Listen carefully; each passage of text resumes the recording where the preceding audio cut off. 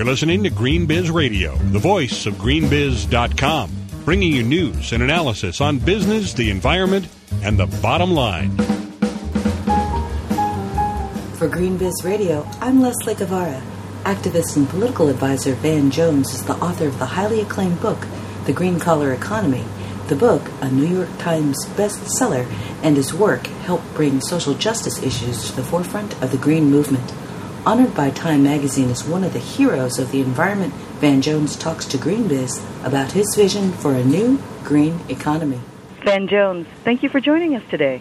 I'm happy to be here. What was your inspiration for this book? Was it a single thing, a collection of things? Did you have a eureka moment? Well, I did have a eureka moment. I've been working in urban communities for a long time, working with kids in trouble, trying to reform police departments and juvenile justice systems, and I just burned out and started going from Oakland to Marin County, where there's a lot of meditation centers, and just discovered a whole new world. You know, a lot of stuff over there they don't have in Oakland, like, you know, salads and, you know, stuff like that, tofu and, you know, hybrid cars. And I said, geez, all this beautiful green stuff, services, products, new industries that are rising in the solar industry. You know, we should have some of that stuff in urban America. People who are disadvantaged, poor people in rural America, Appalachia. How do we get this green economy to be expanded, to include more people, get it strong enough so it can lift people out of poverty and create jobs for people? And it was in that inquiry that I wound up writing this book. Tell us about the urgency factors involved with this. Are there a top 3 or 4 key areas that for right now are really critical game-changing opportunities? First of all, we have to recognize that for a long time we've thought about the green economy as, you know, kind of a niche economy where, you know, people who have a little bit extra money might pay a green premium to have a more eco-friendly product, mainly thinking about it as a place for affluent people to spend money, which is very, very important. I think now we have to expand the concept to also think about how ordinary people can earn money and even how low-income people can save money. And that's going to turn it from a niche economy into, you know, the main economy in the United States. And so in terms of game-changing opportunities, the first thing is when people hear the term green job, they often think about, you know, Buck Rogers or George Jetson, you know, some sci-fi job, you know, but, you know, the real, you know, probably the most important tool for greening the economy, you know, high-tech tool, is a caulk gun, you know, and a clipboard to begin to weatherize buildings and retrofit them so that we leak less energy. Well, that's your big carbon reduction opportunity, you know, right there. You don't have to come up with any new technologies for that. But you could put a lot of people to work. So here's an opportunity. This winter's coming up. We know that energy prices might be very, very high. We have all these homes that are leaking energy. People are going to get hit with $1,000, sometimes $2,000 monthly energy bills, which is going to be too high for many people. They're going to have to choose between warm beds and warm meals for their kids. Why don't we create green-collar jobs this winter by getting the stimulus package that Nancy Pelosi said she's going to push through to include a few $100 million to retrofit and weatherize buildings and homes across the country. That would bring carbon down because drafty buildings create cold people, but they create a hot planet because those power stations have to work that much harder and burn that much more coal to heat these leaky homes. So you could bring carbon down, you could bring energy bills down, you could bring jobs up, you could bring home values up, and more importantly, if you weatherize enough buildings, you bring down the aggregate demand for energy throughout the economy. That brings down all energy prices. So you could help the poorest people, you could also help everybody else.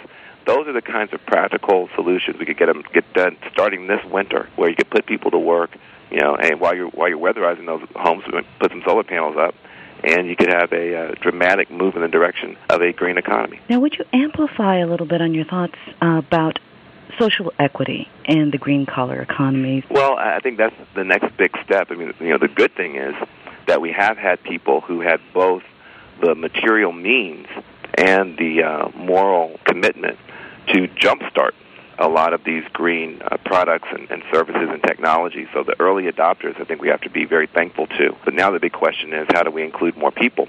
We don't want to wind up with a situation where we have just the green economy essentially locked into this kind of eco-niche, or, you know, in this worst-case scenario, wind up with something like eco-apartheid, which I talk about in the book, where it could have a whole society with ecological haves and ecological have-nots.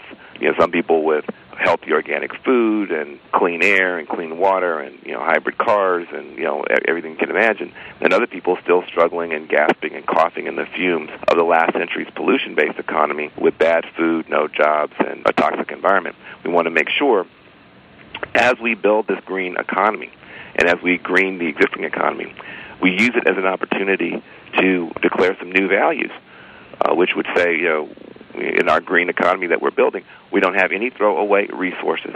We don't have any throwaway species, but we also don't have any throwaway people. We don't have any throwaway neighborhoods or nations. Those communities that were locked out of the benefits of the last century's pollution-based economy should be locked in to this new clean and green economy. We should build a green wave.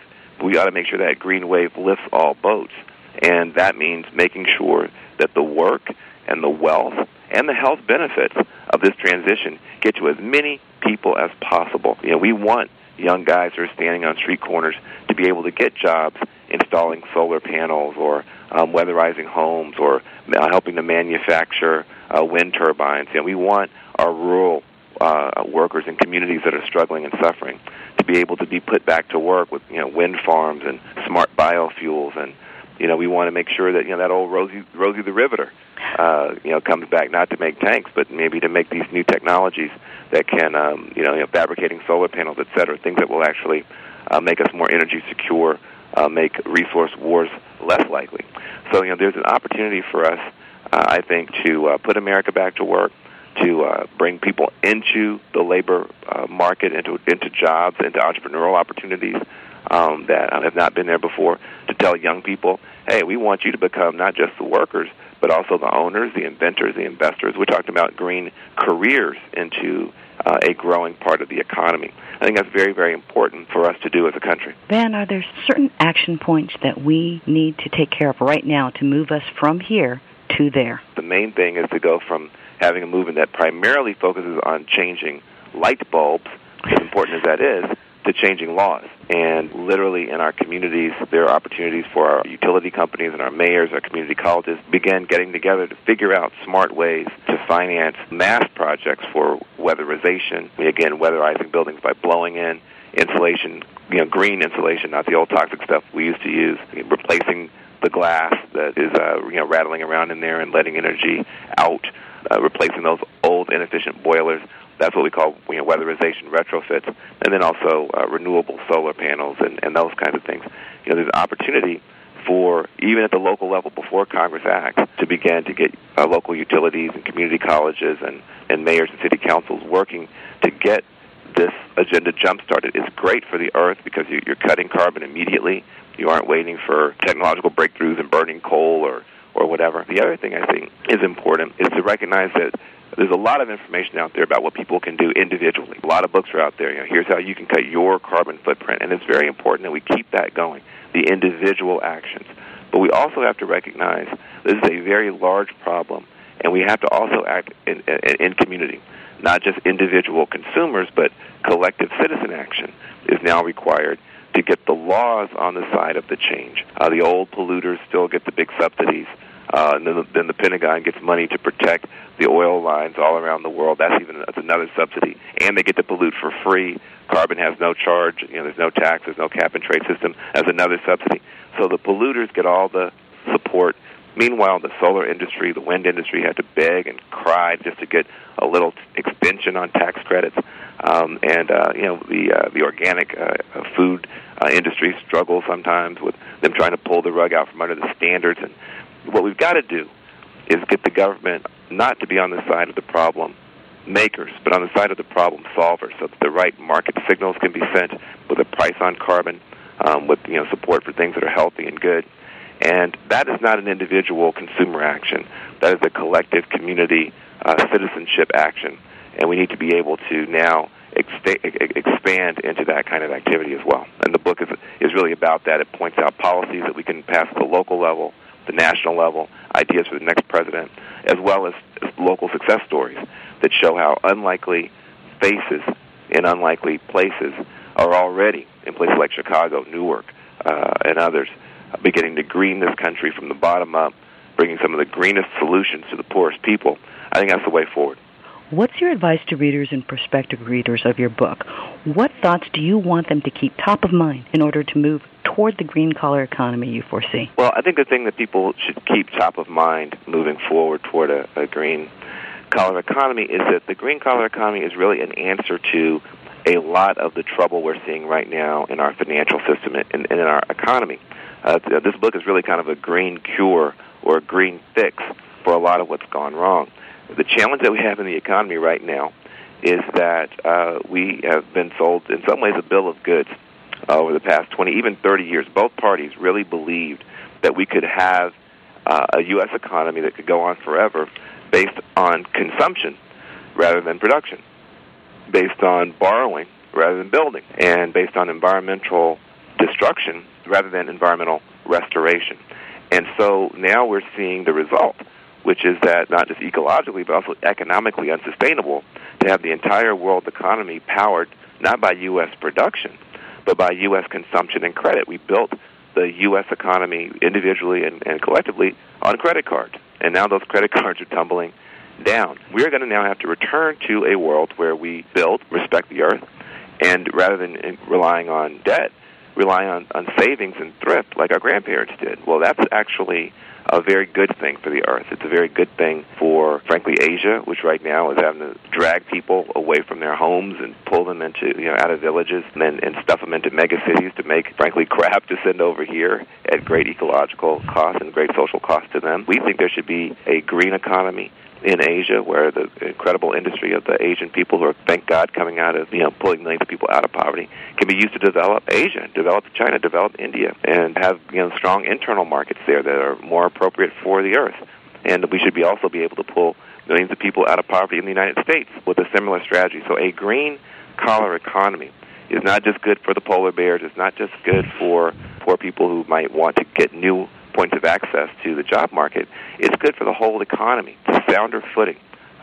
This book suggests a sounder footing going forward, a way to turn this breakdown into a breakthrough. And I hope people will read the book with that in mind. Thank you. Now, is there a passage that you'd like to share from your book? Yeah, I will read just a little piece from the chapter we call Eco-Equity. And it talks about the principle of equal opportunity in the green economy. And I talk about Dr. King. And I say, Dr. King is a global hero because he marched and died to racially integrate the last century's economy, even though that economy was based on the old pollution and poison-based technologies. He made the supreme sacrifice. He laid down his life to ensure that the old economy, flawed though it was, had a place for everyone. He was not alone. Those buses that the Freedom Riders risked death to integrate were not using biodiesel fuel or hybrid engines back then. Those lunch counters that the civil rights activists risked beatings and arrests to open up to everyone, they were not serving organic tofu. Those schoolhouses, which little black children risked pain and humiliation to integrate, they were not green buildings with solar panels on them. The civil rights champions all risked their lives to win equal access to an economy that, in retrospect, was undermining the health of the planet. And yet their callings and achievements were undeniably among the noblest in human history. If the crusade to racially integrate the dirty, gray economy represented the height of nobility in the last century, then how morally compelling is the call to build an inclusive green economy in this one?